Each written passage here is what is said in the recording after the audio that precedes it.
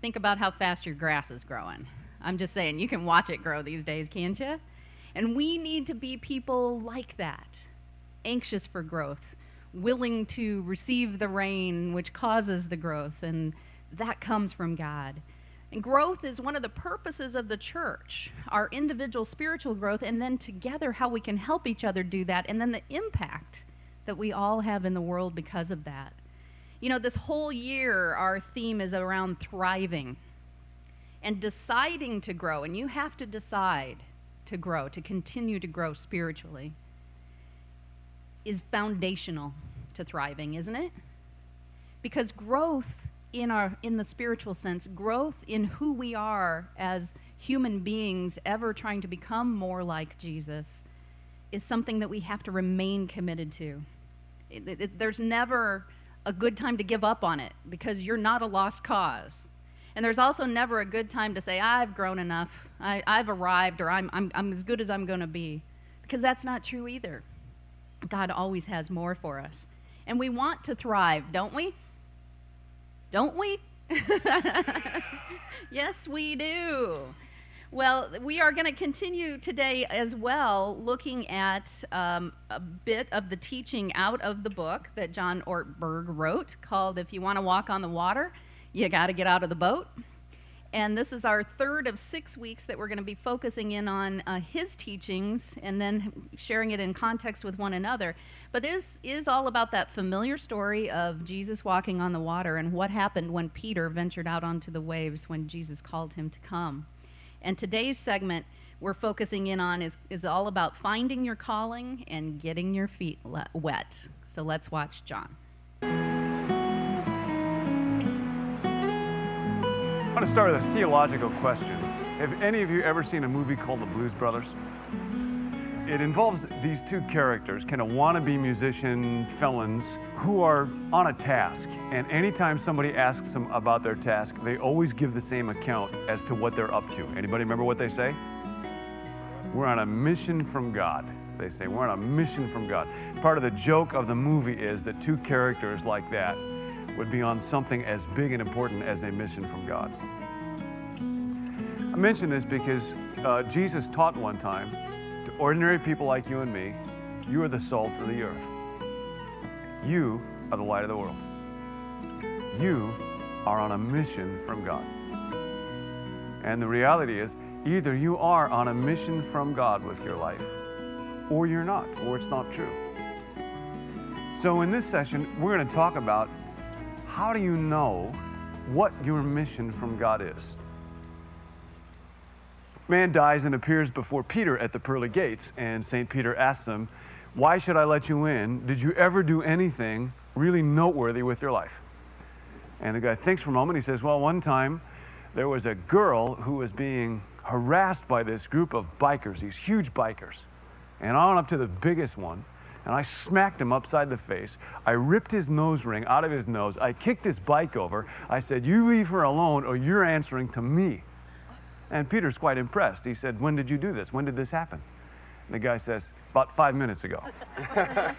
How do you know whether or not something is really a mission that God has for you, or whether it's just foolishness? There's a new activity called base jumping. It involves people who climb up a cliff or an antenna or a bridge and then jump off and hope in the few seconds it takes them to fall hundreds of feet that their parachute opens. It is highly illegal, unbelievably dangerous. Psychologists have identified actually a gene. If you have the long version of this gene, then you are what one researcher calls a type T, or thrill-seeking personality.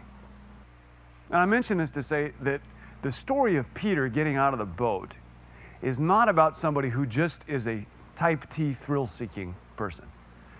Peter is what might be called the type W person. He is a water walker. He wants to walk on the water. And there's a real important way that Matthew shows this as Matthew tells the story. After Peter sees Jesus out on the water, he says to him, Lord, if it's you, command me to come to you on the water. In other words, this isn't Peter just saying, I want a thrill. This is the heart of a disciple who says, Lord, you tell me what you want me to do, and then I'll do it. Now, there's a couple of things that are needed for somebody to be a water walker, a type W personality. One of them is that when God speaks, you have to be ruthless about saying, okay, God, I'll obey. We all tend to have a kind of spiritual comfort zone. And a real important principle from Scripture is what might be called the first step principle. That is, God will enable you to do things that you can't do, but you have to start by stepping out in faith. God tells the Israelites He's going to make a way for them to cross the Jordan River. But the priests who were at the front of the line, they had to step into the river first. And the text says that the Jordan was at flood stage when this took place, and the banks were almost perpendicular. So the leaders carrying the ark, if they went into the river, they went into the river. When they took the first step, God made a way. But they had to take the first step. Now, there's on the sand concentric circles, and this might represent your spiritual comfort zone. The inner circle is what you're comfortable doing right now. Crystal, I'm going to ask, if you would, that you step over here and get into the boat. Okay? And you're representing all of us as you do this. There's an inner circle here, and this kind of represents your comfort zone. This is where you feel safe and secure. This next circle, you feel a little less secure. This one's a bigger stretch. This is a bigger stretch. Jesus is way out here beyond the outer circle. He's calling you to come to Him. You ever been a jumper? Mm-hmm. Well, this is your shot right here. So see if you can make it from there to here. Anytime you're ready. Well, both feet together. You can't take a step. Both feet together. Go, girl. Unbelievable. And you made it standing up. Thank you. You stuck that one like Mary Lou Retton. Unbelievable. Now, here's the way that God generally grows faith. Many times people beat themselves up because they feel like they don't have enough faith. But here's the way that faith develops. Never say to yourself, ought to have more faith. Instead, just try to get to know God better. Because the more you get to know God, since God's trustworthy, the more faith you have. There's a very famous geyser in America. It's famous for one thing, not particularly its size or its beauty, but its regularity. Anybody know what its name is? Old Faithful. And this actually is a picture of this geyser, which is famous for one thing, its faithfulness. Now, if somebody were to say to you, I just don't have enough faith in Old Faithful, I have too many doubts about it, you say, hang around Old Faithful. Just watch Old Faithful. And as you see it being faithful over time, your trust in Old Faithful will automatically grow. And what happens is, when someone starts inside this boat, which is where we all start, they just take one step. They trust God in one area where He's asking them to get out of the boat. And your spiritual comfort zone expands. And then you take another step, and it gets a little bigger, and it gets a little bigger. And eventually you find yourself trusting for God a whole lot more than you do right now. But it's only as you get to know Him. And the only way to get to know God is by getting out of the boat. Now that leads to this very important question. How do I know whether any particular course of action is really God calling me, or is just foolishness or thrill-seeking? And I want to talk about a few ways to get a handle on this, because this is a very important issue for people. The first thing I need to do, if I really want to know how it is that God calls me, is I need to understand both what gifts God has given me, we talked about that in the last session, and what are my limitations? Now, I find a lot of times for people, it's much easier to think about their gifts than how they're limited. John the Baptist followers came to him one day, and they were all upset because they said, Jesus, the one that you baptized, is now teaching and preaching, and everybody's following him. And they didn't like that because they were following John, and they wanted to feel important, so they wanted John to be the number one attraction. And here's what John said. He said, I'm not the groom, I'm the friend of the groom. In those days, the friend of the groom was a technical term. The groom's best friend would guard the bride at the tent until the groom came, and the friend of the groom heard his voice. And then the friend would step aside, and the bridegroom would go into his bride. And John says, I'm not the groom. I don't have that gift. That's not my role. I'm the groom's friend. And now the groom has come, and he says, now my joy is complete.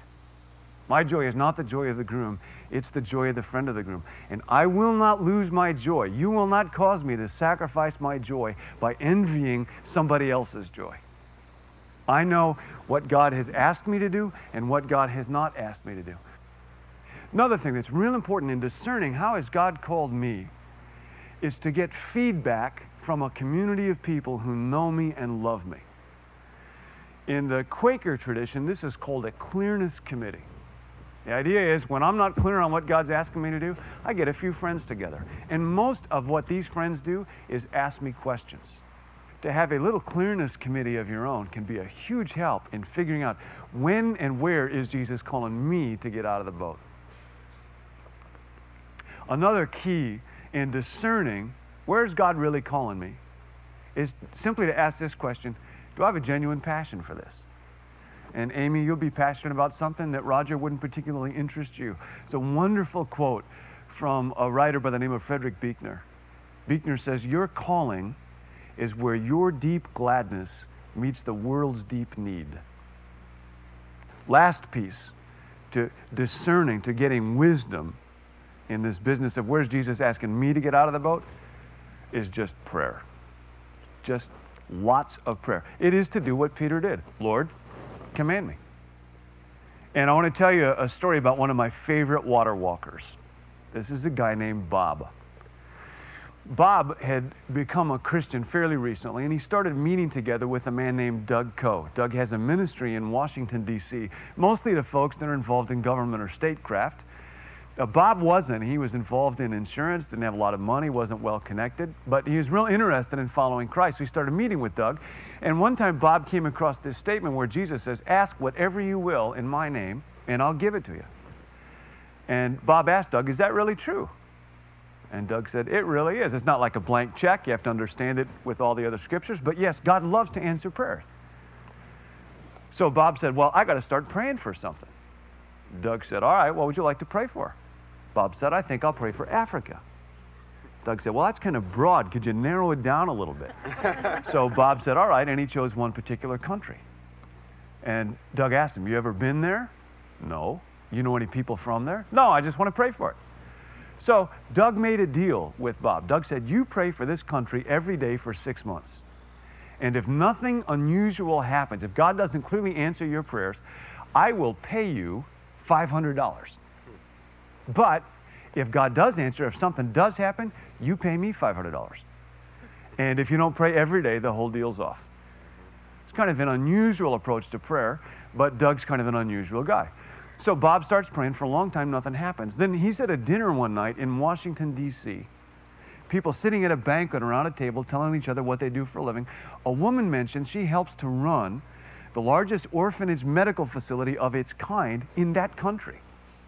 Well, all of a sudden, Bob just roars to life and starts pounding her with questions. She's been sitting there till then.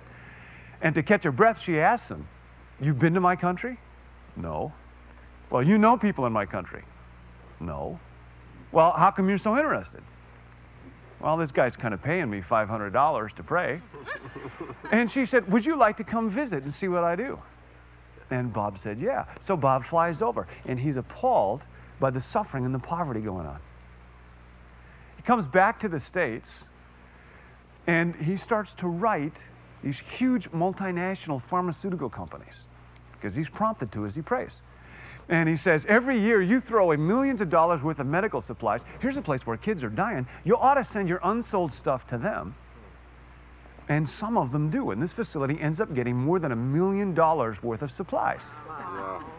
I think one of the most exciting things that you can do, I hope you'll do it, is take the Bob challenge. Start praying for something and pray every day for the next 6 months. And if something doesn't happen, if God clearly doesn't answer your prayers, Steve will pay you $500. Oh, he may not. He may not. But I think God will hear. I think God will answer. And I'll tell you why. Because you are on a mission from God. Yeah. We are on a mission from God. We are. I love that challenge. Who's up for that? Think of something that you can pray for 6 months, every day, not knowing where it's leading. It's exciting. Let's think about that. And if you're willing to commit to that challenge, let's write it down. And we can help each other do that. And then in 6 months, who knows what kind of stories we'll have to tell, and I would love to have you share those 6 months from now.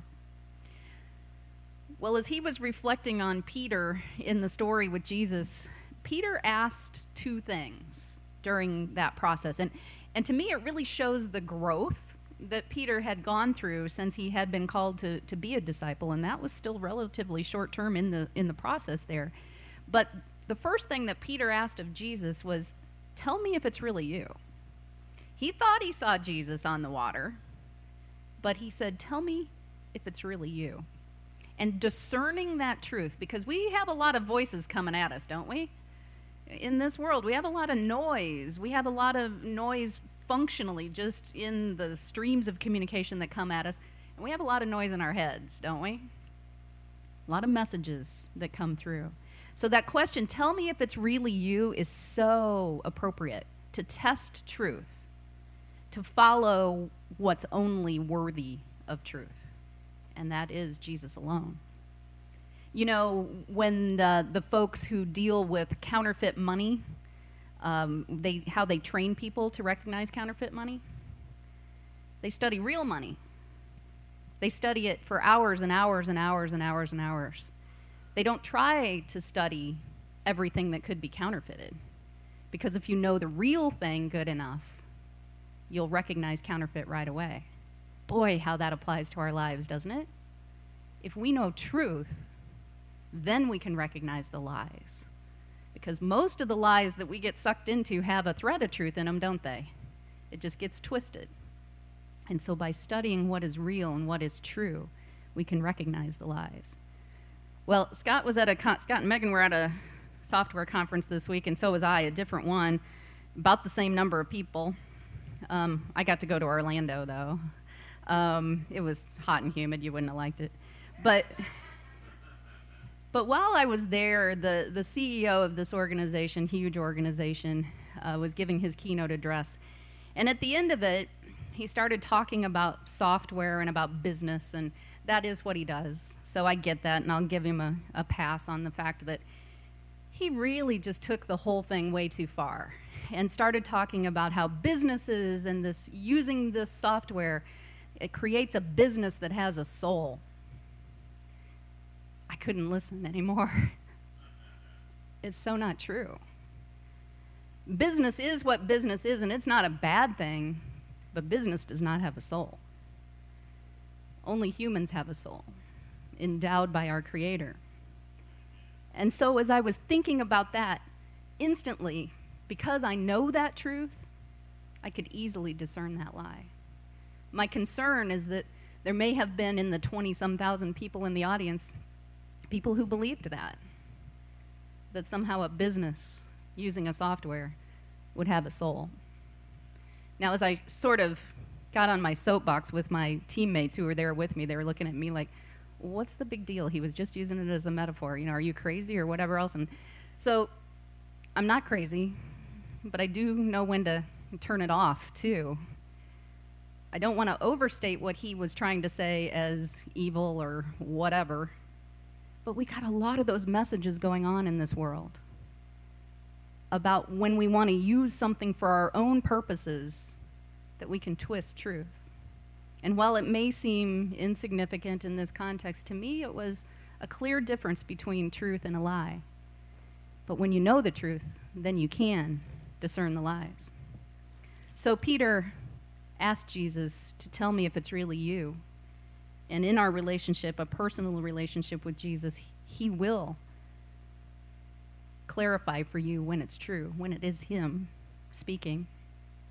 Peter also asked, if it is you, Lord, tell me to come to you. He was going to be obedient, and he was, but it was all based on that personal relationship that he had with Jesus, the trust, the old faithful type of trust that says, I'm not in my comfort zone anymore, but if you tell me to come, I will. He was willing to give up control, wasn't he? And you'll remember a couple of weeks ago, those of you who were here when we talked about the story with Peter and letting down his nets after he had told Jesus, that's kind of crazy. We've been out here trying to fish all night, and I don't think this is going to work. But because you say so, I will. That's the same attitude that Peter has here when Jesus does tell him to come to him. This doesn't make any sense, but because you say so, I will. To know Jesus evermore, forever, is the key to growth, always, always. Well, there's a story in Scripture out of the book of Luke, and this is after Jesus has sent 72 disciples out into the world to share the good news, to share the fact that the Savior has come into the world. And then we hear this story in Luke chapter 10, verses 25 through 37, and it says, "On one occasion, an expert in the law stood up to test Jesus. 'Teacher,' he asked, 'what must I do to inherit eternal life?' 'What is written in the law?' he replied. 'How do you read it?' And he answered, 'Love the Lord your God with all your heart and with all your soul and with all your strength and with all of your mind, and love your neighbor as yourself.' 'You have answered correctly,' Jesus said. 'Do this and you will live.'" And then I love this part. It sounds so much like us, doesn't it? But he wanted to justify himself. So he wanted to be sure that he got this right and that he could check the box. And he says, "And just who is my neighbor?" And in reply, Jesus told a story. I love when Jesus tells stories. And he said, "A man was going down from Jerusalem to Jericho when he was attacked by robbers. They stripped him of his clothes, beat him, and went away, leaving him half dead. A priest happened to be going down the same road, and when he saw the man, he passed by on the other side. So too a Levite, when he had come to the place and saw him, passed by on the other side. But a Samaritan, as he traveled, came where the man was, and when he saw the man, he took pity on him." Now it's this compassion that we see, this showing of mercy, that is always our fertile ground for growth. When we are able to see with Jesus' eyes, when our heart is able to see need, growth is always coming. When our heart sees and responds. So the Samaritan took pity on him, and he went to him and he bandaged his wounds, pouring on oil and wine. And then he put the man on his own donkey, brought him to an inn, and took care of him. The next day he took out 2 denarii and gave them to the innkeeper. "Look after him," he said, "and when I return, I will reimburse you for any extra expense you may have had." Which of these 3 men do you think was a neighbor to the man who fell on the hands of robbers? And the expert in the law replied, "The one who had mercy on him." And Jesus told him, "Go and do likewise." You know that Samaritan, well, let's go back and talk about the priest and the Levite. They walked by without compassion, or maybe they had compassion, but what else might they have had? Fear? Sure, you see somebody half dead, stripped of their clothes, laying in the street, your first reaction may be to run to them, but your first natural reaction may be to run away. So we won't judge them for their reaction, but let's look at the Samaritan. He had a whole bunch of reasons not to do this.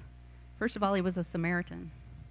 This encounter wasn't good for him, came at great risk, came at great expense.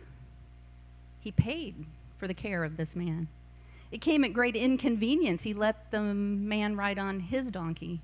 He took the time, he took him to an inn, and he came back. He actually dressed his wounds. This is above and beyond kind of stuff. This isn't just swooping in for a moment. But it also came with great awareness that meeting needs is our calling. I think we stumble around this life a lot, at least I do, looking for one specific calling. Jesus, what is it you want me to do? Show it to me. Give me a flag. Make it clear. Give me the job description, right? Tell me what time to show up and how to do what I'm going to do. When ultimately, meeting needs is our calling. Because when we meet needs, passion, meeting need, we are seeing through Jesus' eyes. And that is our mission, to become more and more like him. Calling is passion meeting need. So like the Samaritan, who or what will we sacrifice for? He risked his reputation, his safety, his finances repeatedly. What motivates that? Only love. Only a heart connection to the Savior of the world, Jesus, motivates that kind of compassion. So who's your neighbor? Well, also on my trip this week, I had the opportunity to witness what appears on this next slide. And that is a photograph of the plane I was about to board. I don't know if you can see that very clearly, but there's a military casket coming off of the plane. So in the Orlando airport, as we were all concerned about getting home on time and making our connecting flight, and the fact that we didn't have time to eat, and everything that we'd heard at the software conference, and all of these things, this was what was out the window. And interestingly to me, and wonderful, for reinvigorating my faith in human nature, the entire concourse stopped. I don't know if you've ever been in an airport when it was quiet. It's a weird feeling. In this case, it was a good weird, because the entire concourse stopped as this scene unfolded. And there was a guy in there with a dog that was sniffing for drugs or whatever they have dogs do in those airports, and he was coming through the bags as all of us were standing there looking out the window. And must have been his supervisor says, "Hey, Bob, knock it off. Bring the dog back out. Don't you see what's happening out there?"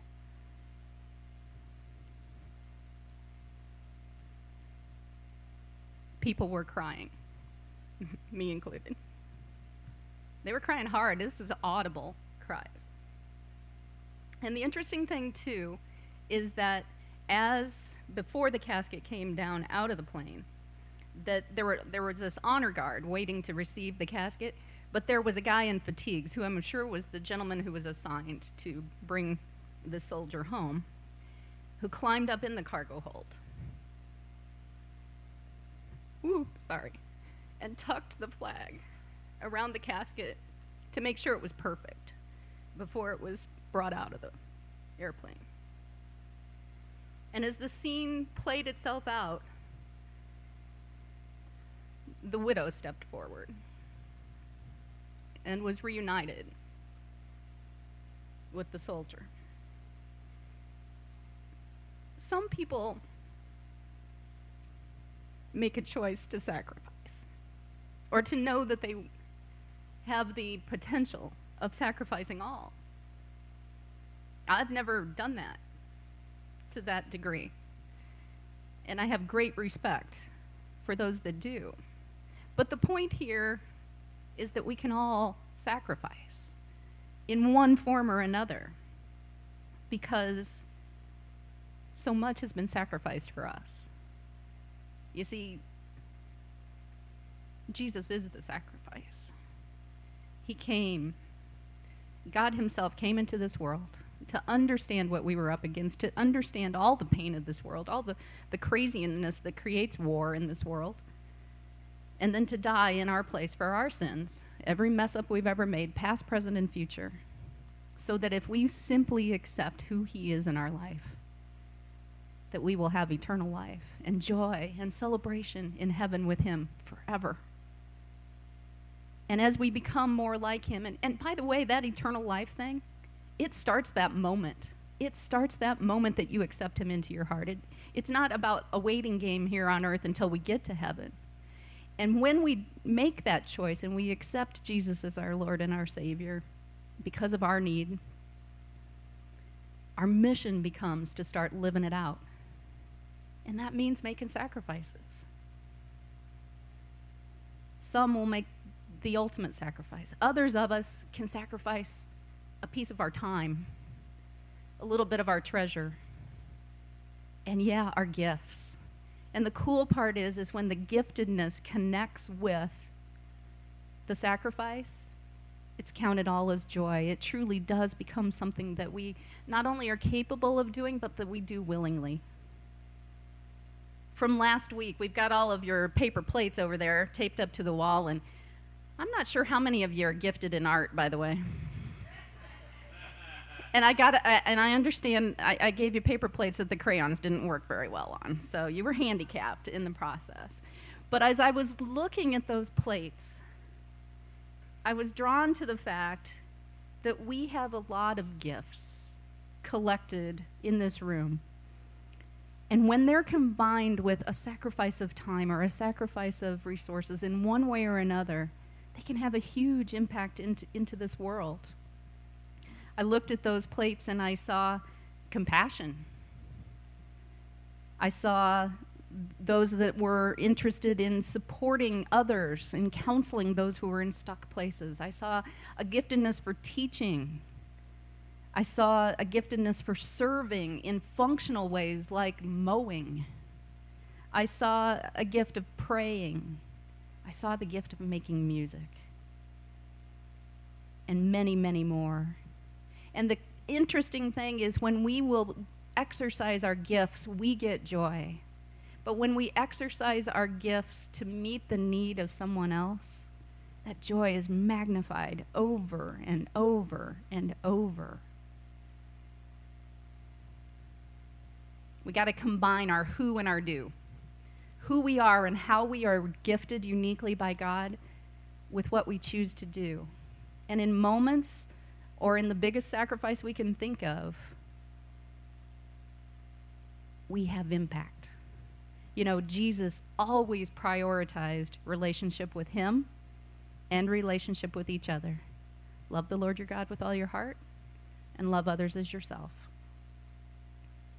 It starts at home. It starts with the people closest to you. It starts with our body as a church, and then it spreads out to become the power, God's power of this church with a big C, all Christ followers, in impacting the world for him. And it's so exciting. It's exciting to employ your gift in connection with a need and seeing what God will make of it. So whether it's taking that challenge to pray for 6 months over something that you yet know how God is going to use it, or maybe there's something specific in your life now where you say, I do have this gift that he has invested in me, and I'm going to choose to invest it in another by reaching out and putting it to work to meet other needs. He gets the glory for all of that, and we get to live in the joy of what comes and in the promise of eternal life. And that's exciting. Let's pray. Father, it is amazing how you have chosen to just so uniquely wire and gift, and you've given us so many opportunities to be representative here in this world. And God, it does come with great joy. So Father, would you just show us that giftedness that we have inside, and then show us, give us your eyes, open the eyes of our heart, Lord, for how we can reach and touch and impact this world by using our gift. And Father, we will give you all the glory and the honor and the praise. In Jesus' name, amen.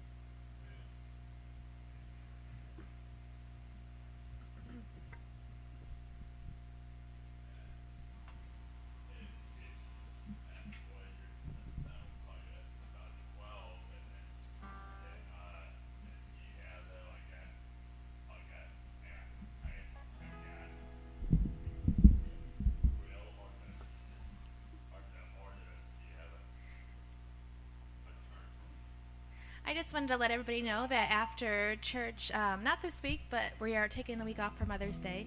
But after that, we are meeting to, Susan is leading a Bible study by Bob Goff called Love Does. And it's a great study, each little chapter in the book, which there are some in the back if you would like to join us. Everyone is welcome. Each little chapter has a story, usually hilarious, of something he's done. And it has a great message to it about how love does, how the little things you do, little ways you love can change not just, your family, your just anyone out there, just any little thing that you do for anyone. But it's a really great study, and I'd invite everybody to come and join us.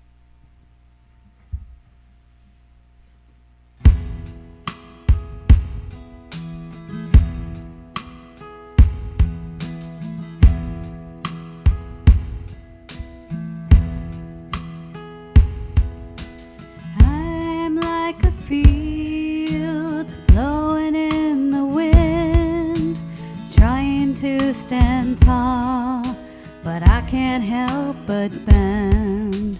And all I'm standing on is all my good intent, but I get swept away time and time again. I need you now to do what I can't somehow. So hold on to me, 'cause I'm not good at holding on. I'm weak. I guess that's how it is supposed to be when I'm barely holding on. You hold on to me.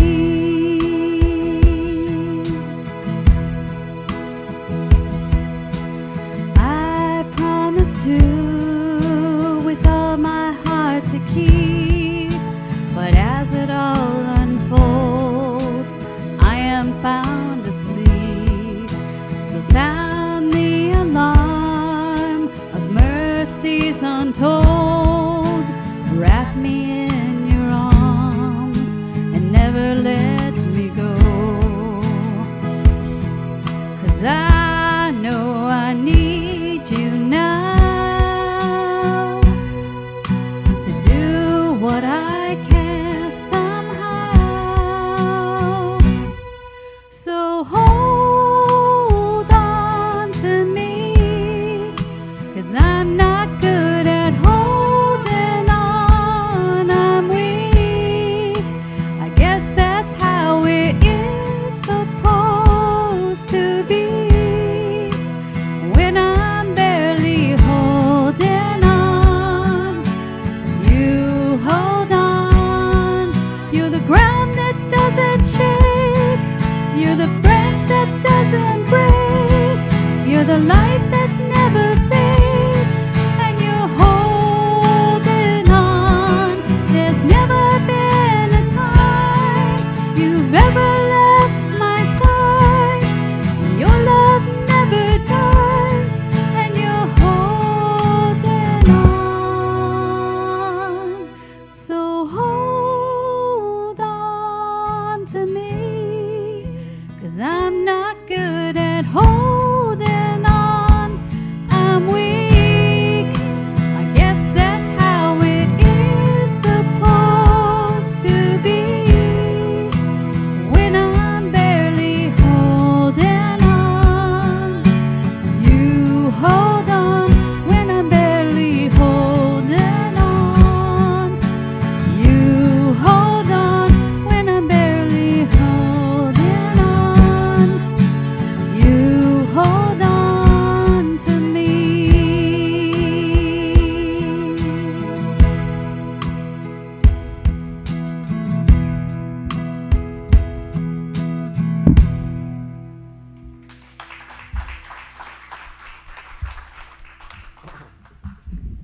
Happy Mother's Day, everybody. Thanks for being here.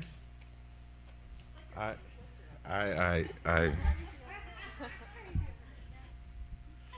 got it. It's great to be here, and however we get through this, it really does.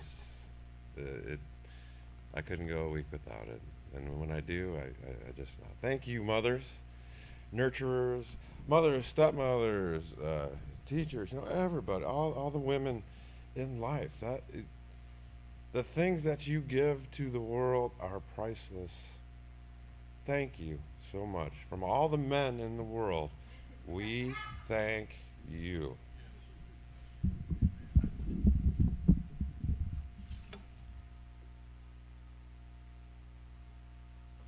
The this next song's called Kind and Generous, and it's talking about God and how kind and generous he is, and he's selfless. And I think that each mother has that bit of God in her, that selfishness, that selflessness. I'm sorry, that was the wrong word. That kindness, the generosity, that each mother has that piece of God in her and carries it and shows it to all those around her. 1, 2, 3, 4.